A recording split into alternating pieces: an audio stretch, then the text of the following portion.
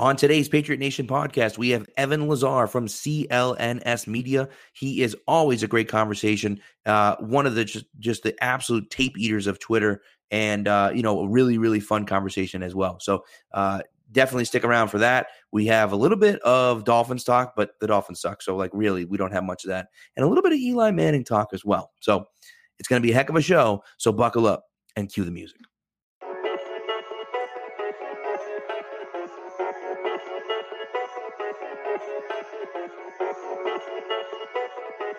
Stacked receivers, two to the right. Russell Wilson extends the hands he has. Wilson, quick throw, and it's intercepted! Intercepted by Malcolm Butler! Butler has it at the one! Malcolm Butler stepping in front of the throw! And the Patriots have possession with 20 seconds to go!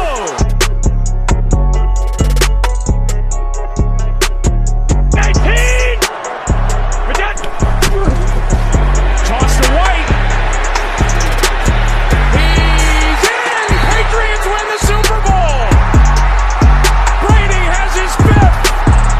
What a comeback!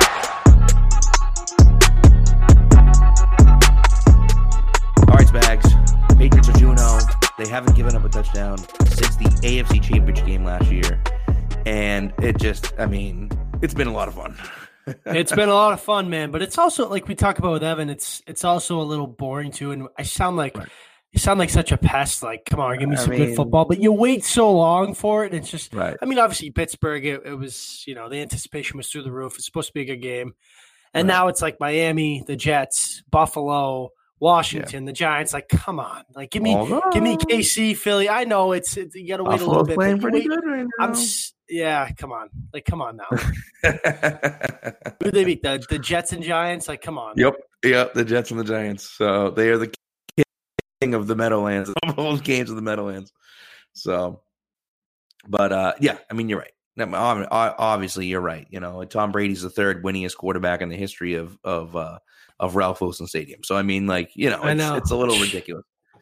But either way, it's so it's fun. But it's been fun. 76-3. It's just it's ridiculous. And the defense has been just absolutely lights out. And obviously Antonio Brown gets in and does well. And we talk about that with Evan, obviously. But one thing I wanted to talk about before we get started is I had a revelation. Well, not even a revelation. I had a possibly life-changing experience. My neighbor down the street has DirecTV. He's got the Sunday ticket, man.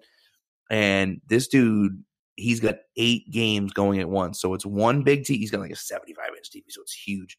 And so my girls both had Girl Scouts. So my wife is bringing the girls back and forth to Girl Scouts. They're playing outside. But I brought my son over. He's got 2 little kids. So my son's playing with his kids.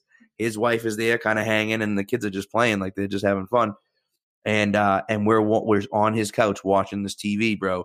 And there's 8 games going on at once. 8 little boxes going on all the morning. All the 1 o'clock games going on at the same time.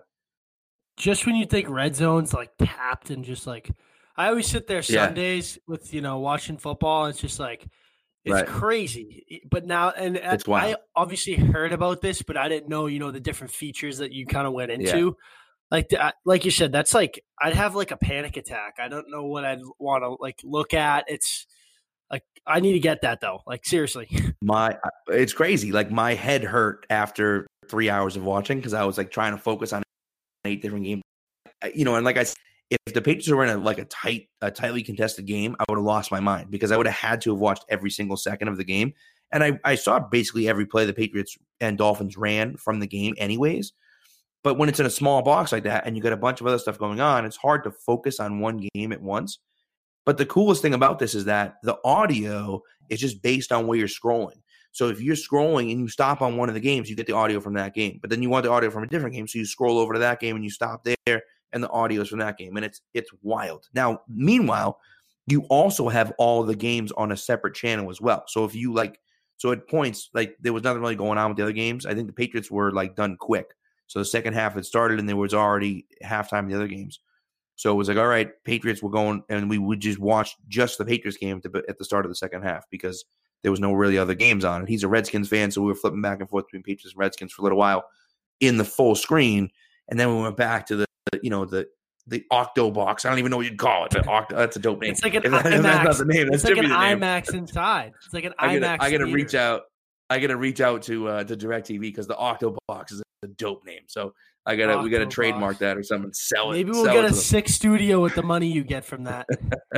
Oh yeah, that'd be right. That'd be nice. So, but anyways, it was crazy, and I was just trying to focus on everything, but it was so much all game long. Like all morning, I'm watching every game, and I felt like I'm part of every game, and my head's spinning because I'm like, "What the hell's going on here?" And then we're like, "Oh my god, huge play here!" And then so it was crazy, but it was a lot of fun.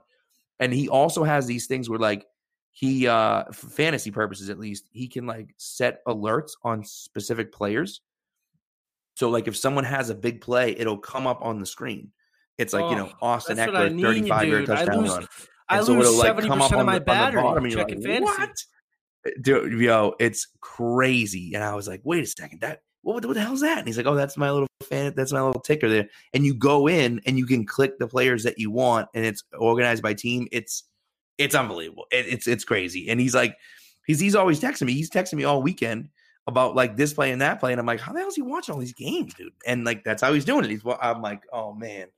So I'll be, I don't know. I'm convinced that Bills game might actually not be the worst game ever, but they're probably going to suck. But either way, I'm going to be there another weekend. Certainly during the Patriots bye week for sure. I'll be there.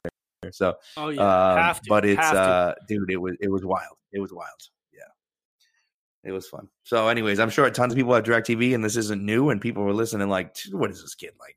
Fast forward, like, hit the 15 button. I'm looking at this 4 over here, but it's like whatever, dude. It was wild. So, it was interesting, man. And the Octoball it was crazy.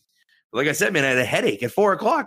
We left there, and my head was like imagine drinking. I just spent like so long. If you were drinking heavily, it would have been game over. Oh, I'd been puking everywhere. It would have been awful. So, but anyways, it was fun. So, no, I'm long past that. So, but anyways, that's all, man. And look, just complete annihilation. Obviously, you get some of the injury concerns and everything else, and we'll get into that with Lazard. But I mean, dude, this team is just loaded. It's a lot of fun. It's been a lot of fun to watch this team so far. So much talent. I mean, I'm more of an offensive guy. I really want to see what they can draw up from a scheme perspective with Brown. Like we saw some simple routes from him. But obviously, the more comfortable he gets, and we kind of talked about this with Evan, it's just going to be interesting to see how they use him because he's just so smart. He's so talented, right? I mean, just strictly talking on the field. But it's just going to be insane with the amount of weapons they have. And then defense, they have some dogs on defense, man. Like seriously, Yep. No, it's great, man. It's going to be fun. It's going to be fun the rest of the season. So anyways, we're going to get into that Lazard interview. Before we do, though, a little bit of news here from the Pat's Pulpit Podcast Network, which Mark has been calling it, and I love that name. So I'm going to start calling it that too. We have a show 7 days a week for you guys. Matter of fact, 8 shows, 8 days a week. I don't know, but it's a little Beatles throwback. I don't know how many you know the Beatles, but 8 days a week. We have a show for you. We have 8 shows a week for you. And we are just banging them out, man. There's a show every single day now.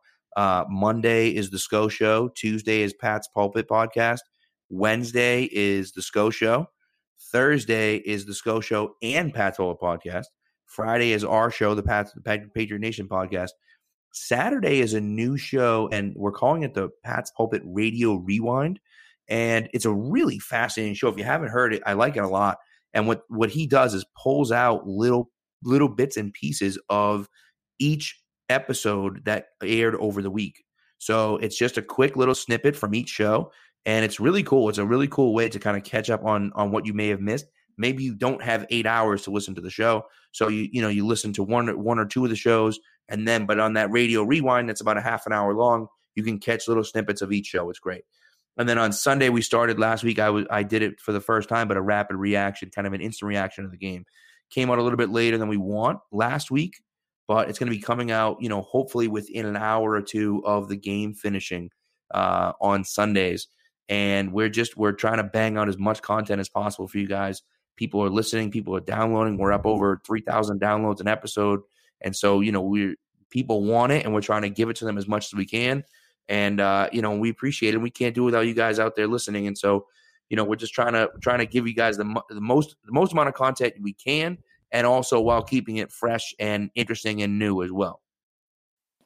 Yeah, it's. I mean, seriously, it's accustomed to the hard work everybody puts in, and like you said, that Saturday show that Mark kind of does it's just awesome, right? You can catch everything.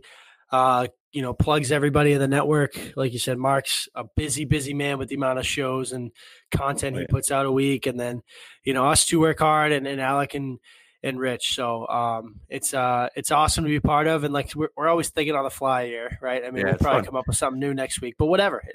We'll roll with it, and we'll do fine. So, well, and that's it, and the people that make it are the people that, that want the content. And so we're trying to give you guys all the content that you guys want. And, and that Sunday show is going to kind of be rotating in and out. It's not going to be a regular show. I mean, it's going to be a regular show every week, but it's not going to be a regular set of people. This week it was me. This upcoming week could be, me and someone else. It could be Spags and someone else. You're not going to really know what's going on. It's just going to kind of be like, hey, it's going to be one of the guys from the Pat's Pulpit Podcast Network, maybe two, maybe someone else from Pat's Pulpit. Who knows? So it's going to be fun. That's going to be a really fun one. And again, that's another quick one, 15, 20 minutes. Boom, here's the show. You get a full breakdown the next day from the SCO show. So it's really good. And again, it's just because you guys are out there, consuming the content, and, let us know if you guys have any ideas for things that you want to see. Let us know what you'd like to see, and we'll try our best to get that out to you. So, we appreciate you guys listening, and we appreciate you guys interacting. And so we're excited to bring you this, and we're excited about the season because we're the luckiest team in the world, man. We get the best team. We get the best team you can ask for, and we get the best fans you can ask for. And we're just going to kind of keep throwing things out there for you, man. So, all right. So that's it. So let's get into that Lazar interview. It's a great interview. Like I said, stick around for it. It's a lot of fun. And we'll be back. We'll be back next week, next Sunday, next Sunday, next Friday, and perhaps even on Sunday. You never know. Before we get you into that Evan Lazar interview, just a quick word from our sponsors. All right. And without further ado, let's get you into that interview with Evan Lazar. All right, we're going to welcome on to the show the Patriots reporter from CLNS. If you're on Twitter, you already know his name, Evan Lazar. Thanks, Evan, for coming on. We appreciate it. Yeah, absolutely. Always a good time with you guys.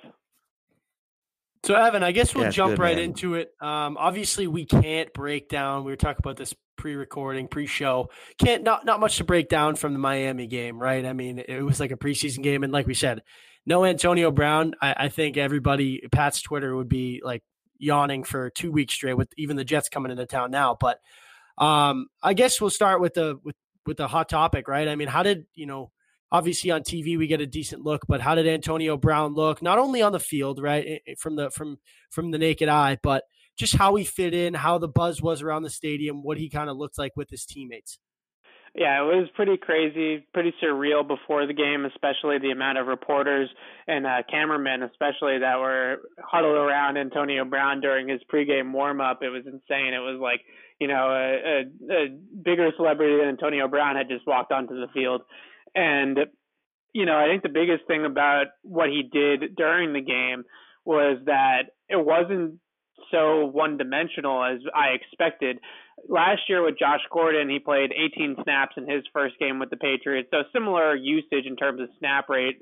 Brown played 24 on Sunday, but Josh Gordon ran out to the boundary. He played his X spot on the right side of the formation, and he ran, a slant, he ran a go, he ran a dig, and that was about it. I think he ran one quick hitter, a little screen pass or something like that. Right. And that was about it. It wasn't a whole lot of diversity, right? And they threw the ball to him one time, one target, he caught it, and that was it. With Antonio Brown, he's on the left side, he's on the right side, he's in the slot, he's on the boundary, he's taking jet sweep handoffs, he's running a bunch of different routes in the route tree, he's catching touchdown passes in his first game. there was a lot more there than I expected for somebody that had just been in the building for less than a week. So I do think that signals to me that his chemistry with Brady is a little bit natural, which is obviously a great sign. And I do think it's a big credit to his football IQ and his ability to absorb information that he was able to learn that much of the offense that quickly. And Belichick talked about it actually before the game on Friday during his weekly press conference. And he said, you kind of have to decide. Either you put him in one personnel grouping and he's in that grouping and he learns just that grouping, or you pick 10 to 15 concepts and you teach him those plays and those plays only, and those are the ones that he's in on. It looked to me like they went the concepts route and they just had him learn a couple of the staples and they went from there, and it seemed to work out pretty well. Yeah. I mean, obviously it was funny. It was almost like at the beginning of the game where, he'd come in, they'd throw it to him, he'd catch it. Then he'd come out and they'd run it. Then he'd go back in and they'd throw it to him and he'd catch it. And it was just like back and forth. And it was fun to watch. And regardless of what the rooting interests are, where, whether you like them or not, as a fan, you're excited to see that talent, that caliber of talent on the field with Brady again. And man, it was exciting to watch where he's making these plays and you're like, this guy just walked in here this week and he's making these plays already. Yeah. I mean, it's definitely a testament. And listen, we're all in a tough place talking about this, and fans are in a tough place rooting for it because of what is going on off the field. But if we just look at it from an on the field perspective, his talent is obviously it's so obvious that he can transcend the fact that maybe this is a very complex offense and you got to read leverages and learn how to read coverages on the fly and adjust your route based off of those coverages and all those things that we talk about with this offense and why it's so difficult to pick up for receivers. And I think Antonio Brown is just so darn talented that a lot of that stuff doesn't really matter. And you saw it on the touchdown. It's like, just run a fade and catch the ball, and that's exactly what he did. And there were obviously some plays late where the communication wasn't great and the connection with Brady wasn't great.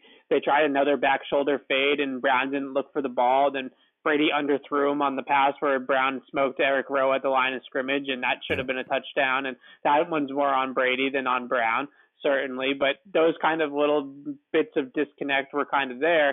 But I do think that they have a pretty good idea already of how they're going to use him, and they also have a pretty good idea that he's going to be really, really good in this offense. So the sky's the limit if he stays on the field. Right. No, it's true. I can't even bring the words up because it's so interesting as to what's happening, because it's just Gordon and Brown and Edelman and Dorsett and James White, and you're just like, this is just, it's insane. And what they have. And speaking of Dorsett, Bedard wrote an article this week about Dorsett should ask for a trade because it's ridiculous that he's being forced to be the fourth or fifth option in this offense, and he really has the talent that exceeds that, which is just ridiculous. But whatever. But I think I laughed when I saw it because these same people that are saying these things now were the ones that were saying last year when Dorsett looked like he was probably going to be the number 2 receiver at the beginning of the season. Oh my God, this is Brady's worst receiving core he's ever had. How could they ever win with this receiving core? And Dorsett was the number 2 at that point. So now he's too good to be the number 4. But it's a dumpster fire if he's the number 2. It's just a situation where it's like something has to be wrong at all times. Yeah, I think that the biggest thing with Dorsett is I do want to give credit to him and the fact that I think he's gotten a lot better over the summer, and it's starting to kind of carry over into the season as well. And I do wonder if there is a little bit of Troy Brown effect with what Dorsett is doing at the top of the route. We always knew he was fast. That's been apparent his entire career. It's why he was a first-round pick. And now he's starting to be able to break at the top of his route without losing momentum, without slowing down. And that makes him obviously an extremely difficult cover because he's running 4-3 at you full speed, like the 3rd and 17 play, for example, against Miami this past week. he's running full speed at the corner, and the corner has to respect the fact that Dorsett's running 4-3 right at him, and then Dorsett stops on a dime and cuts out to the sideline, and he really didn't lose very much of his momentum in that break. And I think that that's a little bit of the Troy Brown effect. I said a few years ago on TV when they first got Phillip Dorsett that he wishes that he could work with Dorsett on his route breaks, his moves at the top of the route, because he could teach him how to not slow down. And that's what we're seeing a lot with Dorsett now. And the other thing that we're seeing with them is that his usage is changing just slightly. They're playing him a little bit more in the slot, and they lost, obviously, Gronk and Gronk's ability to stretch the seam as a vertical threat from inside the formation. So now they're using Phillip Dorsett in that role. It's obviously different than what they have with Gronk, because Gronk's a different player. It's more of a physical thing with Gronk at 6'7" and the catch radius and the ability to fight off guys, whereas with Dorsett, it's just that he's running through the defense at a very high rate. But it's working either way. So a little bit more in the slot for him, a little bit better at the top of the route. And you obviously know the physical gifts of his speed have always been there. Yeah, no, I think he's going to be this year's Danny Amendola. And I think what you said is correct, that they're not necessarily using him like Amendola.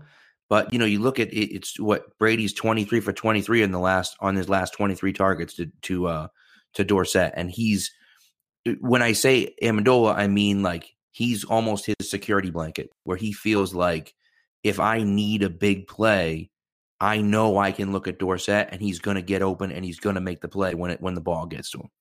Yeah, and I think that there's certainly, Dorsett talked a lot about in the preseason. I talked to him about the chemistry growing with Brady, and he feels like him and Tom are really on the same page now and see the field the same way and expect the same routes. And he knows like kind of all the little details and coaching points that he needs to know about how exactly Brady wants routes run in certain situations. And he's done great with that. I think the biggest thing too, just to answer, I didn't really answer your question about the Bedard piece. I think the Dorsett, I could totally see from his perspective, especially with Antonio Brown, what's going on with him off the field, that he would feel slighted by the move and by the decision to play Brown over him if it does eventually come to that. But if you're the Patriots, I don't know how in the world you could trade Dorsett right now when you have Brown, who's basically, halfway to the commissioner's exempt list at this point in a suspension, and you got Josh Gordon, who's the most unreliable player maybe on the planet right now. We obviously are all rooting for Josh Gordon, but the point of the matter is that this team cannot count on Josh Gordon to be here for 16 plus games.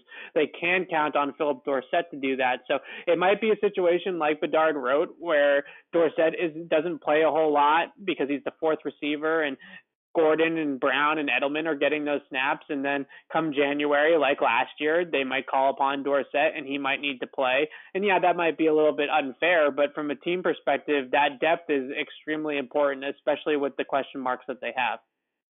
So, and you obviously Dorsett's, kind of looking up at the depth chart, right? And Edelman, AB, and Gordon are ahead of him. But, we saw a lot of Josh Gordon, Phillip Dorsett, Julian Edelman, Antonio Brown, and James White, Rex Burkhead on the field. That one time they had, I believe it was White on the Brown touchdown. They had White in the backfield, threw him out wide, had 5 wide, and they hit Brown on the smash fade. Is that kind of, we going to see a lot of that from Dorsett, where they're going to, go 4 wide receivers? Yeah, we're learning a lot in New England about personnel groupings. That's for sure. Honestly, though, seriously. 10 personnel. It's crazy. 2 running back pony sets that we obviously all know about. 21. We know of 11's the traditional 3 wide receiver that everybody in the league runs. The thing that's interesting about it is it really shows a lot of the different arrays of ways that you can run an offense. Because, for example, Sean McVay in LA, he runs 3 wide receiver 96, 97% of the time. They are an 11 personnel team, and they stay in that personnel grouping for the entire game.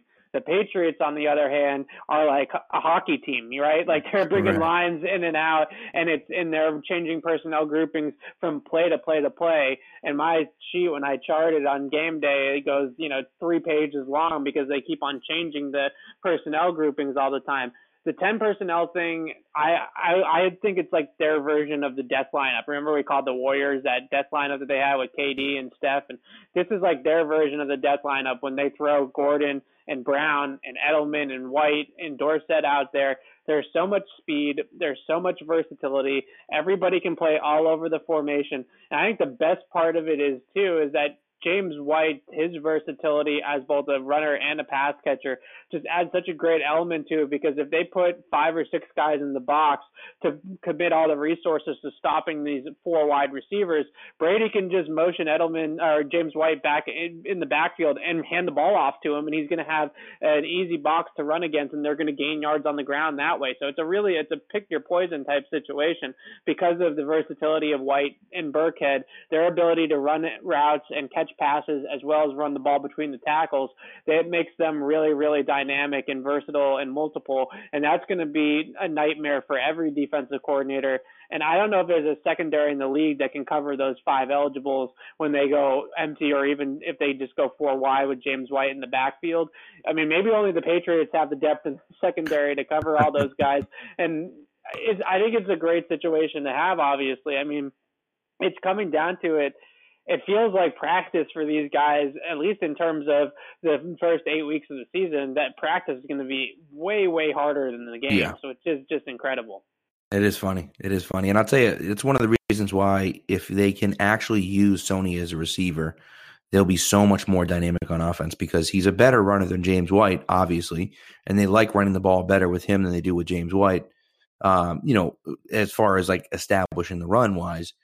And then if he can be dynamic in the passing game as well, now you can trot out that same line, but then it's like, what are you going to do? How are you going to stop them? So that does make it interesting. But one thing I did want to kind of transition to, and you could talk about the Sony thing if you want, but one of the things I wanted to transition to was the offensive line.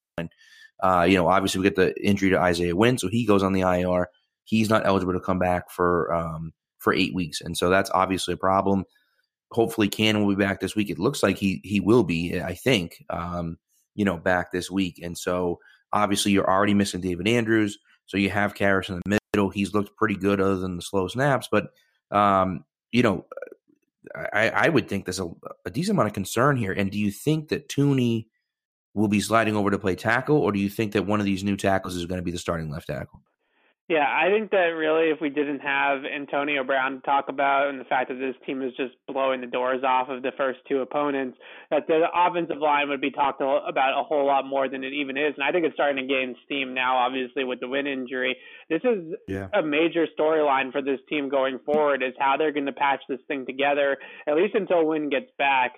And I think the biggest thing is we all love Dante Scarnecchia. We all think that he's incredible, and there's ways to do it, right? If you put Newhouse at left tackle, he's a below replacement level tackle. It's going to be a slog with him there. But if you put Newhouse at left tackle, you can slide the protection that direction. You can leave a tight end to block. You can chip with the running backs. You can obviously get the ball out of Brady's hands quickly, which they want to do anyways. So there's all sorts of things that you can do, and it certainly helps when you have guys like Brown and Edelman that are going to get open so quickly that it really isn't going to be like Brady's got to hang back in the pocket for that long anyways. But I think that this is really a major thing. And I think the biggest concern that I have with it, more so than maybe the pass protection, is actually how they're going to be able to run the ball. With the group that they have up front. I think that we kind of underrated how much they lost with Andrews and Trent Brown, and obviously Gronk as well.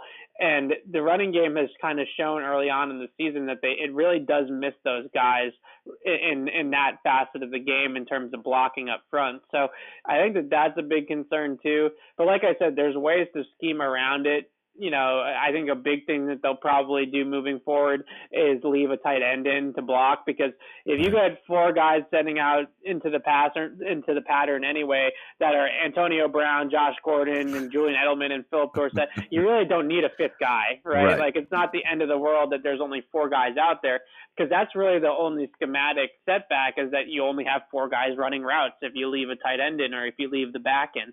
So that's really the only downside to it. But when you have such talented players as the 4 other guys, it's not as big of a concern. So I think that they can work around it. They'll figure out ways to scheme it up, and Dante Scarnecchia will certainly figure out ways to get Newhouse into at least a serviceable level of play. Now, about Joe Thuney, I think it's interesting that what we'll see on Sunday, if they kick him out to left tackle, that tells me that they're a little bit concerned about Isaiah Wynn's status, because I would think that if Wynn is going to come back in 8 weeks, that they would like to really build the continuity of that interior three with Karras now being in the middle instead of Andrews.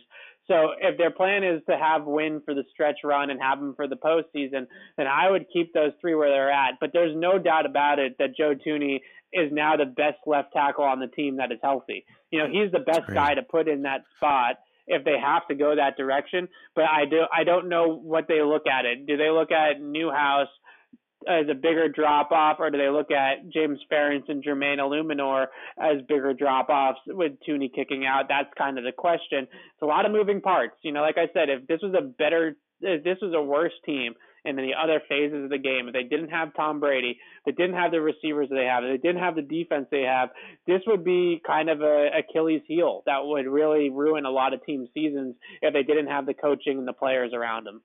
Right.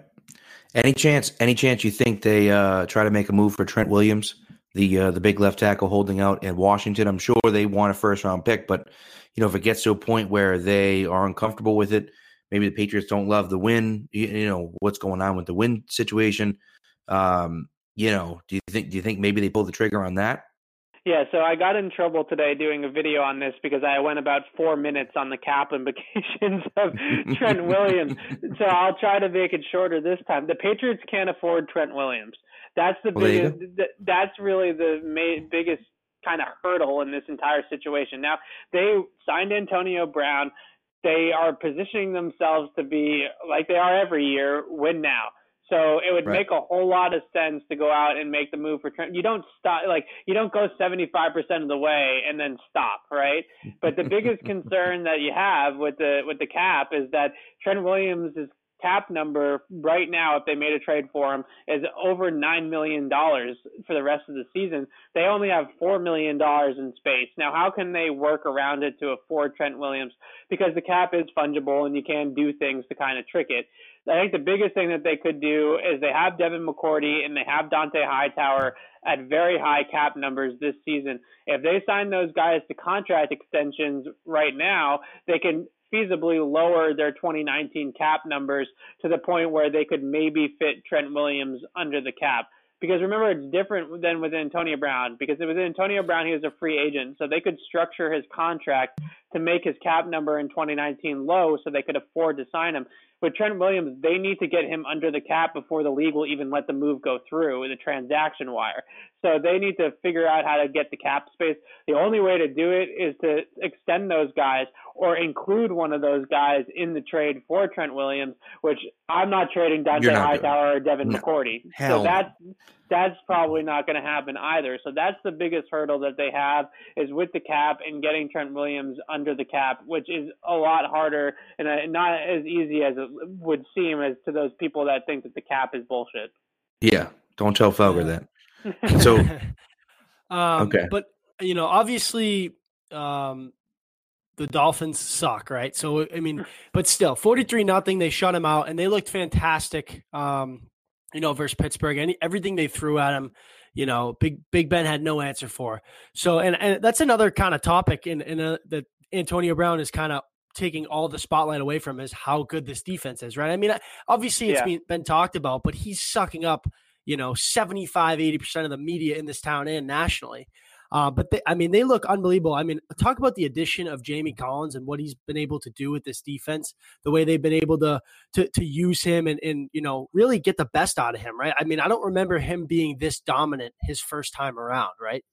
Yeah, I think the first time around, the physical flashes were always there. It was consistency that was kind of a problem with him. And I think what they've really been kind of surprised by when in his return is how much he's been able to, his football IQ and his processing skills and his ability to absorb information from a coaching and a scheming and a game plan standpoint, I think is well beyond where it was when he was here the first time. So he's really grown as a player in that respect and the mental aspects of the game, which allow him to now play on the line of scrimmage and off the line of scrimmage, which typically is a role that they've really only had guys like Hightower, like Kyle Van Noy, back in the day, like Mike Vrabel and Ninkovich. Those are always been high football IQ players. That's kind of always been their MO. So Jamie Collins was never that type of guy, but he's come back this time, and he's really been that kind of guy. And I think that his versatility has added a lot to that linebacking core because he can run sideline to sideline faster than anybody else that they had, and they can really use him in a lot of different spots and get creative with him. But he's really played a lot on the line of scrimmage, and that's where he was a lot in that Miami game. And he's really just wreaked havoc. You know, tight ends don't have a lot of chances against him to block him because he's quick and he's got a really great first step off the line, like that jet sweep that we saw. You know, he kind of went off script a little bit that and went with more instincts on that play than playing his assignment, which would just to set the edge. But he has such a great first step and snap recognition that he was in the backfield it seemed like before the ball was even snapped, and that's why he was able to make that play. And I think that that's really been kind of a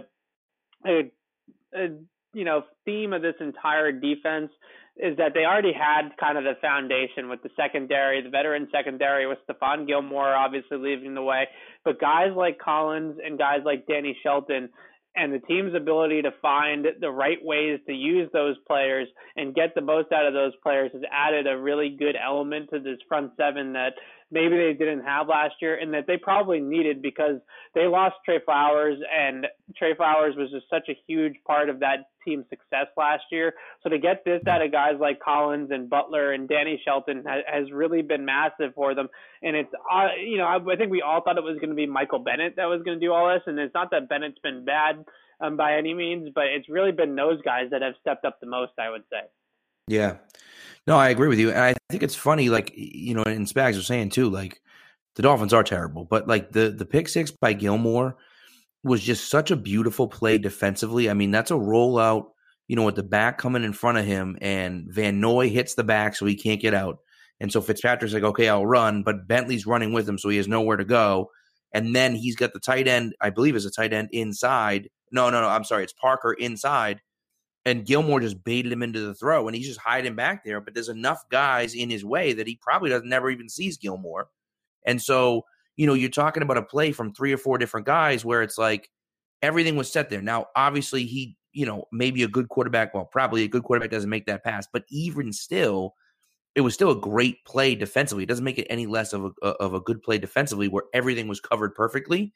And so, yeah, maybe he throws it away, but it's third down, so he's trying to pick up the first down because he's Ryan Fitzpatrick. But like, you know, Tom Brady throws that ball away and just says, okay, let's punt, you know. But in that situation, it's still a great play by the defense. And again, schematically and what they're doing defensively, they've just been so successful in screwing everybody up and also just covering everybody. You know, I mean, that first game against Ben, he never had any pressure in his face. And yet there was nobody open all game long. He couldn't complete a pass. It's just what they've been doing has been fantastic, I think. Yeah, the cohesion of the back end, I think, is probably it's kind of the backbone of this entire thing, right? Like the ability for the back end, starting with Gilmore and Devin McCourty, I would say, and John Jones is playing out of his mind too, and so is Jason. I mean, everybody that back there is playing really, really well. But it's really the cohesion, and I think that defensive football, maybe even more so than offensive football, you got to have 11 people on one string, and everybody's got to be pulling their weight, and everybody's got to be doing their assignment, but also playing within the framework of the scheme. And right now, that's what you're seeing is that everybody's pulling on the string equally and at the same time and going in the same directions and on the same page at all times. And that's why you're not seeing any of the coverage busts in the secondary or guys running wide open, receivers running wide open down the field, and all these other things that you see maybe from this defense a couple of years ago or other teams around the league this year. You just don't see that right now at the Patriots. And what it's doing is it's forcing teams to make consecutive, unbelievable individual plays, right? Like you got to beat our guys 5 or 6 times individually on a spectacular catch or a great run by the running back or a great throw by the QB 5 or 6 times just to get down the field on us. And so far, I mean, listen, Pittsburgh has had its issues with their kind of turnover at the skill groups with Le'Veon and AB leaving, and Miami is certainly not a good team. But so far, those two teams haven't been able to make those plays consecutively. Now, we'll see what happens when they play like Kansas City, for example, and if those guys can put them together. But right now, the ability to not have anybody out of position and not have anybody kind of being selfish and trying to go for the flashy player, the turnover, or whatever the case may be, has kind of just forced teams to really be mistake free and make just individual spectacular plays, and they haven't been able to do it. Yeah, I mean, you're totally right. So now my question to you is not whether they cover on Sunday, because they're obviously going to cover on Sunday. I know it's 22.5, but it doesn't matter. It's the Jets. Bill is going to want to score 90 against the Jets. But my question isn't whether they cover. The question I have is, do you think the Jets score a touchdown? Because I think, when's the last, was it 1962? Was it the 62 Bears? Or was it 76? It was 76. They 22 straight quarters. Steel curtain. So they 22 straight. All right. So do you think 22 straight to start the season? I don't know if it was to start the season. So it was the to start the season, the last team to go 3 straight games to start the season without giving up a touchdown was the 1937. I want to say it was the Bears. Was it back in 1937? Pretty sure it was the Bears. I remember the Bears. I didn't remember how long ago it was. Yeah, I thought 37 was kind of ridiculous. Pre-merger, pre-everything. Like now we go back to 1937. We're talking about the wishbone and the wing tee, and we're talking about a completely different game at that point. So do the Patriots tie that record on Sunday, do you think? I think that they have a chance to. Now, I think come on. That's a cop-out. They have a chance to. Let's give us a yes or no answer here. Come on, Evan. Okay, all right. I'm going to go with yes. I think that the Jets probably would get into the end zone if they had Sam Darnold at quarterback. Right. At some point in time, this team's going to give up a touchdown. They're not going to go the whole season without giving up a touchdown. You never know. No, they're not going to go the whole year without giving up a touchdown. So I do think that the Jets will get into the end zone, but I wouldn't be surprised if it's late and they're already up 30-0 when it happens. Yeah, right. Okay.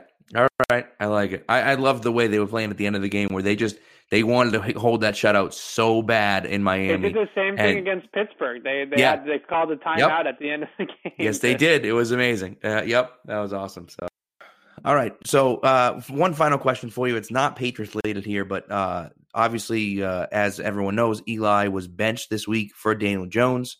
And so the question has come up a lot, and people have been talking about it and arguing about it, and I wanted to hear your thoughts on it. But do you think Eli Manning deserves to be or has earned the right to be in the Pro Football Hall of Fame? No. That one I'll give a definitive answer for you. And this is not a Patriots bias. I think that the Hall of Fame at that position especially, you had to be a top 5 quarterback at some point in your career for some period of time for me to think that you're Hall of Fame worthy. You have to be in the MVP hunt at some point, or at least one of the upper echelon quarterbacks, and I never felt like Eli Manning was that. I thought that guys like Roethlisberger and even Phillip Rivers had more successful careers in that sense than Eli. But I do want to say, Patriots fans, he's going into the Hall of Fame. Just come to terms with it. Like, we can argue about it. We can be mad about it. I totally get where everybody's coming from. He's a Manning at the end of the day. He played in New York. At the same time. He won 2 Super Bowls. He's going into the Hall of Fame because Archie will burn the place down before he doesn't get in. And that is just as simple as it is.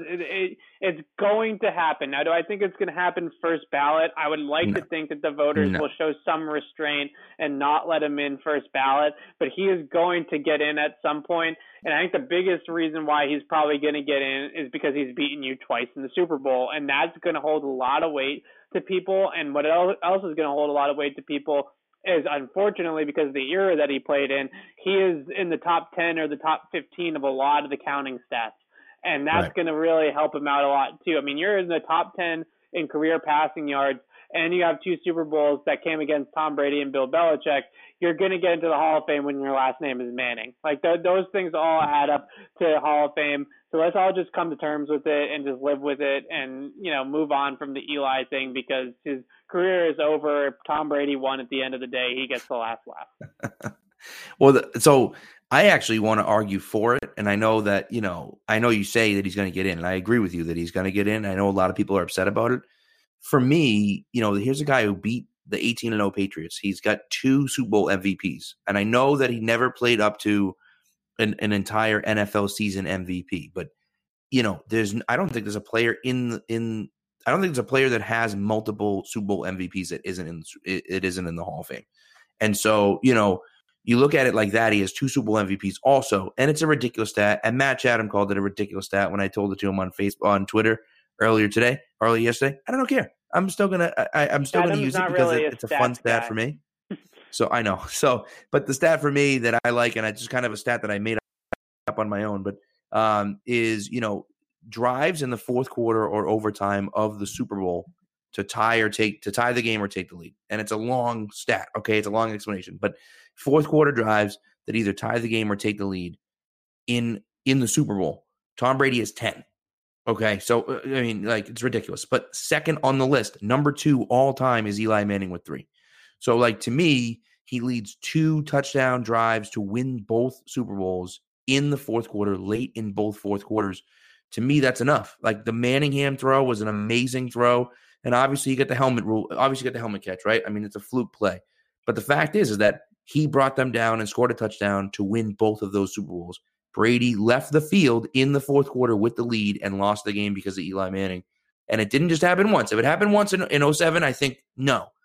But because he did it twice, to me, it's enough. And I think that, people can argue about it and say he wasn't great in the regular season, and that's fine. He wasn't great in the regular season. I think he sucked as a quarterback in the regular season. But the fact is that he's got 2 Super Bowl championships, and both of them were against the Patriots, and he won both of those games late in the fourth quarter with touchdown drives. It's just, to me, it's unquestionable as far as I'm concerned. I think it would be a joke if he got in on the first ballot, but I think he's definitely getting in at some point. Yeah, well, when whoever makes his kind of Hall of Fame pitch, because that's how they do it, is they have a whole room of writers with Hall of Fame votes, and somebody stands up, and Ron Borges actually did it for Ty Law this past year. Yep. They're going to use the argument that you just made. They're not going to talk about regular season stats. They're not going to talk about 116 and 116. They're going to talk about his 2 Super Bowls. They're going to talk about those 2 drives, and that's probably going to be enough, along with his last name and playing in New York, to get him into the Hall of Fame. And the NFL Hall of Fame will have one guy in there that's the Hall of Very Good instead of the Hall of Great. And that's fine. It is what it is. Right. There's plenty of guys in there like that, in my opinion, at least. But, so anyways, I think that's all we got. You got anything else, Bags? There's nothing else going on. I mean, the Jets, another layup this weekend. Can we just get to what is it? Week 8 or 9 after Cleveland, when it gets a little interesting, we'll be able to break some more stuff down. I mean, but still, yeah. God, don't sleep on that back end of that schedule. That's what I'm saying. No, I'm saying we got to get 5 there. Games in a row there. That's what I'm saying. I can't wait for that, because it's actually some good football that we can look forward to and actually get, sit on the edge of our seat for once. But I'm not complaining. Right. They're killing everyone. Yeah, I'll take it. I will take it. So, Ivan, before we let you go, why don't you just plug yourself a little bit, tell everyone where they can see you, hear you, read you, everything else. Sure. It's CLNS Media, CLNS. I say it too fast sometimes. Media.com. That is the website. My Twitter is @EZLAZAR. And that's where kind of the hub of where I post everything that I write, my podcast, Pat's All 22, and also where you can find our YouTube videos. We have a YouTube channel, CLNS Media YouTube channel, where me and Alex Barth and Sierra and Trags go on during games, and us the first 3 I named during the week. And we do all sorts of videos on the Patriots, usually about 3 or 4 of them a day. So that's always really cool too, to kind of get that side of it as well. And just go follow me on Twitter. Go follow our Patriots CLNS Twitter account as well, and you'll find everything that you need. Nice. Yeah, I'll tell you what. I mean, you're like the godfather of the of the all 22 breakdown. The fit, just the tape eater, just posting stuff on Twitter and insane. And it started. I mean, really, you were one of those guys that were doing it. I don't necessarily say it was before everyone else, but you were doing it, and now everyone's doing it. But you long before before everyone else was on board. So I got my inspiration from Baldy. He was like the first person that I really saw doing that much stuff with film on Twitter, and then a lot of us kind of came in the wave that I came in with, like right after Baldy and some of the other guys started doing it. And now I think it's great, not everybody knows 100% what they're talking about, but that's, right. Not here nor there. I was once upon a time, I really was throwing shit against the wall too. And you kind of learn and you learn from people like Matt Chatham and Baldy and stuff like that. And they help you kind of, figure out the game at a little bit of a higher level, and you go from there. But I really recommend everybody should get a Game Pass subscription and watch the games, because that's how I learned. I just learned by watching and listening to people smarter than me. Yep. No, hey, that's what I'm trying to do right now. So, and I'm learning off you. I really encourage it. Don't get demoralized. Don't let people. A lot of people. I posted a thing about Brady, a throw of Brady's yesterday, and I got all these Chiefs fans in my mentions telling me that it was nothing impressive and that I don't understand why I'm glorifying the throw. And don't let those people get in your way of doing it, because I obviously think it's a great thing. Yeah. Yeah, and hey, listen, Chiefs fans can get my mentions all they want, because all it does is get my impressions up. So I'm good with that. So, they love to tell you that the only guy that's ever made a good throw is Patrick Mahomes. Nobody else in the league has ever made an impressive throw besides him. That's the way it goes. Brother. Yep, that's the way it goes. So, all right, Evan, thanks, man. Thanks so much for coming on. It's always a blast to have you on, and we'll have to have you on again. Keep up the good work at CLNS. And like I said, guys out there, boys and girls out there, if you're not following Evan on Twitter, you're not following the CLNS guys and girls over there, they're doing a phenomenal job. And it's a site you need to be paying attention to. So thanks. I always love coming on with you guys. Yeah, no, it's fun. We'll have to have you on again. So it's always fun. So sounds good. Thanks, all right. Guys. Thanks, Evan. We'll talk to you soon, man. Sounds good, guys.